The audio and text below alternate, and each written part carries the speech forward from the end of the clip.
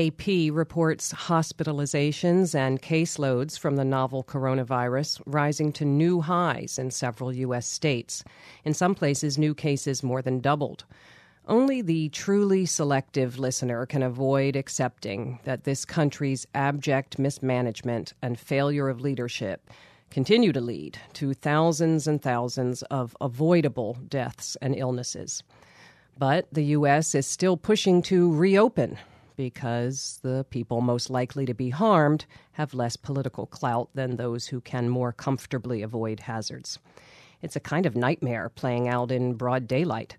But have corporate media given up on doing more than charting it? How else could they meaningfully intervene? For an update on the pandemic and media's coverage of it, we're joined now in studio by FAIR's editor Jim Narikas. Welcome back to Counterspin, Jim Narikas. Thanks for having me back on. Well, I think if you just landed from space and skimmed the news media, you'd see places in the country described as in various phases of reopening, and you would think that, though there might be disagreement about it, the U.S. had essentially weathered the worst and was moving cautiously toward recovery. For those who can't bring themselves to look at the latest information or who are frankly confused by it, where is the U.S. right now in terms of beating back the pandemic compared to other places in the world?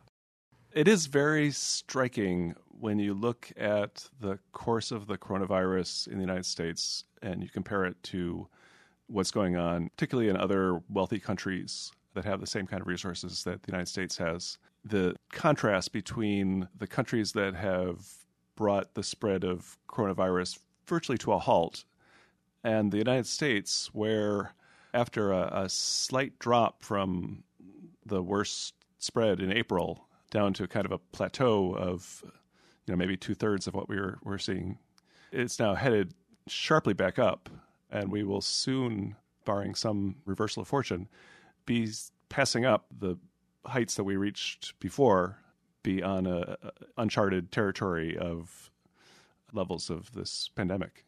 It's just incredible when you see just the images of the trajectory, the line in the U.S. going up and up compared to other countries. It's frankly heartbreaking and infuriating. It really does call into question the whole model of U.S. media, which is based on this idea that everyone should be able to read the newspaper and think, well, that's pretty much the way I see the world. And when you have a political party that is in power taking the position that deadly danger is not really so dangerous, and in fact will fade away without us doing anything about it, to produce news that will allow people with that worldview to say, well, yeah, this is speaking for me. This is covering the world as I see it. To try to mesh that kind of denial into a realistic view of a serious, deadly problem facing the nation, it inevitably produces just confusion and a completely incomprehensible picture of what's going on. That is the basis for people saying, well, I think that we've got this pretty much under control now and are ready to go about business more or less as usual. That is the kind of spike that we're seeing is the direct consequence of that kind of approach. Well, when you were here last month, you were taking issue with New York Times reporting on Sweden as having had apparent success without anything so extreme as a lockdown. Their experience would seem to argue for less caution, not more, said that Times piece by Thomas Erdbrink and Christina Anderson. What's the latest there?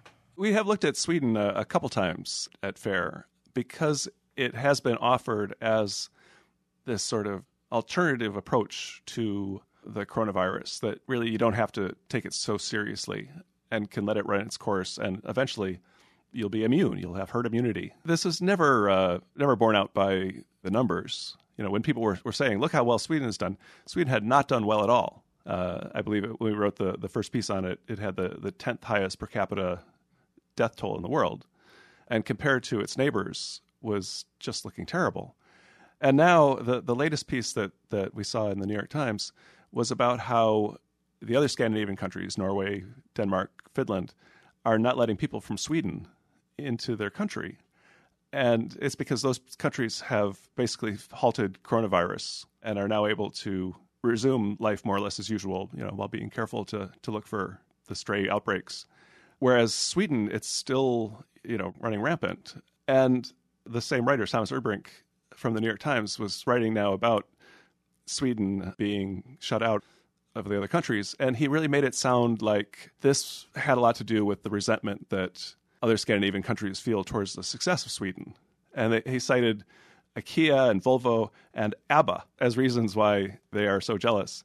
And really took seriously this idea that it's not the fact that, in the case of Finland, they have 1/100th of the amount of new infections as Sweden. I think that the closest is Denmark has 1/12 of the infections of Sweden. And the idea that you would, after you've painstakingly driven out this disease at considerable cost, that you would let people from a country that has really not taken the disease seriously at all to just wander into your country and start new outbreaks is kind of crazy. But for the New York Times, the reporter who had been touting Sweden as a model seemed unwilling to acknowledge just how crazy it would be to let a country that had followed this model wander around your country without restriction. Yeah, surely it must just be that ABBA resentment that is driving that conflict. Well, that earlier Times piece described Swedes as laughing and basking in freedoms considered normal in most parts of the world not long ago. And it's obvious that some politicians and pundits here think that laughing and basking in freedom is the cure for, whatever ails. But it seems like the EU restrictions that we've just seen on travel from the United States, that's got to throw some kind of cold water on this magical thinking. I mean, doesn't it? Our relationship to the European Union is very much like the relationship of Sweden to the other Scandinavian countries. While we have been acting like, we've done a good enough job on the coronavirus and now can get back to what we were doing before, other countries have really taken seriously the fact that they have this deadly pandemic going on and have brought the spread down to, I don't think any European country has eliminated it, but they have very much the new cases down to a trickle. Europe is talking about letting international travel resume, and they're making lists of the countries that can and can't send their people to the European Union. And according to the New York Times, it looks like the United States is definitely going to be on the do not visit list, which, again, it would be nonsensical to have put the effort into controlling this virus and then let people from a place that has not made a real effort to control it into your country, because a substantial number of people in the United States are carrying this virus and would spread it to their European destinations. Well, the pandemic and anti-police violence protests are obviously the mega stories of the day, and they do intersect. It's kind of been a thing going around that we've been hearing about. What do you think we should know about the notion of marches and demonstrations as potential virus spreaders? You do see a lot of people have been talking about how dangerous it is to protest and how this is going to inevitably result in a spike in cases. And it really hasn't. When you look at places like New York, like Minneapolis, Minnesota, the District of Columbia, where there have been a lot of protests, you have not seen a corresponding spike in infections. The places where you have seen big spikes are largely in the South and West, where places have declared it was time to resume normal business operations. I really think that people underestimate the distinction between outdoor and indoor activities and activities with masks and without masks. Those really do make a huge difference in terms of the danger of spreading the disease. And also the fact that the number of people involved in an activity makes a great deal of difference. If you're talking about something that a few percent of the population is doing, it's always going to have a much smaller impact on the trajectory of the infection than something that most of the population is doing. But when you see people doing something that you don't like, there's a tendency to think, oh, well, that's a thing that they shouldn't be doing anyway. If there's any risk at all, it's too much risk. And people really need to be thinking more probabilistically. Are you really increasing your chances of spreading the virus compared to what you would be doing in your everyday life? And how many people are doing it? Which is why I think the most dangerous thing that people could be doing is going back to work, because it's generally done indoors.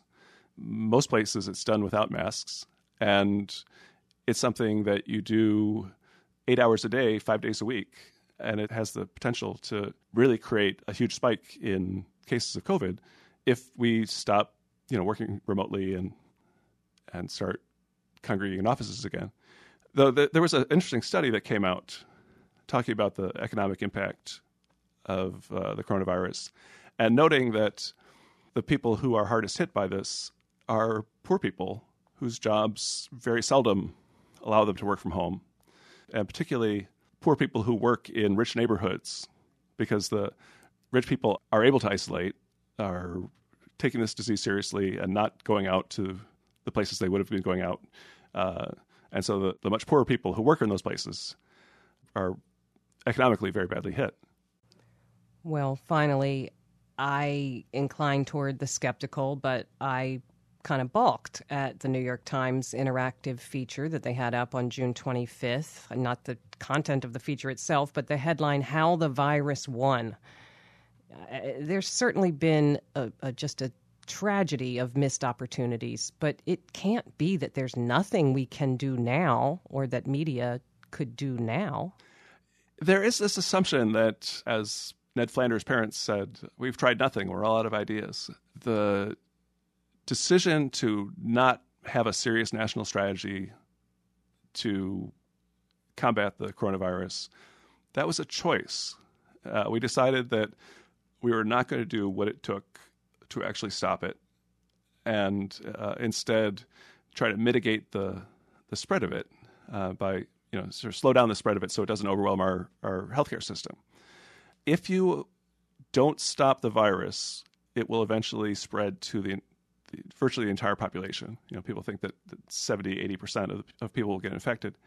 The disease has something like a 0.5 to 1% fatality rate.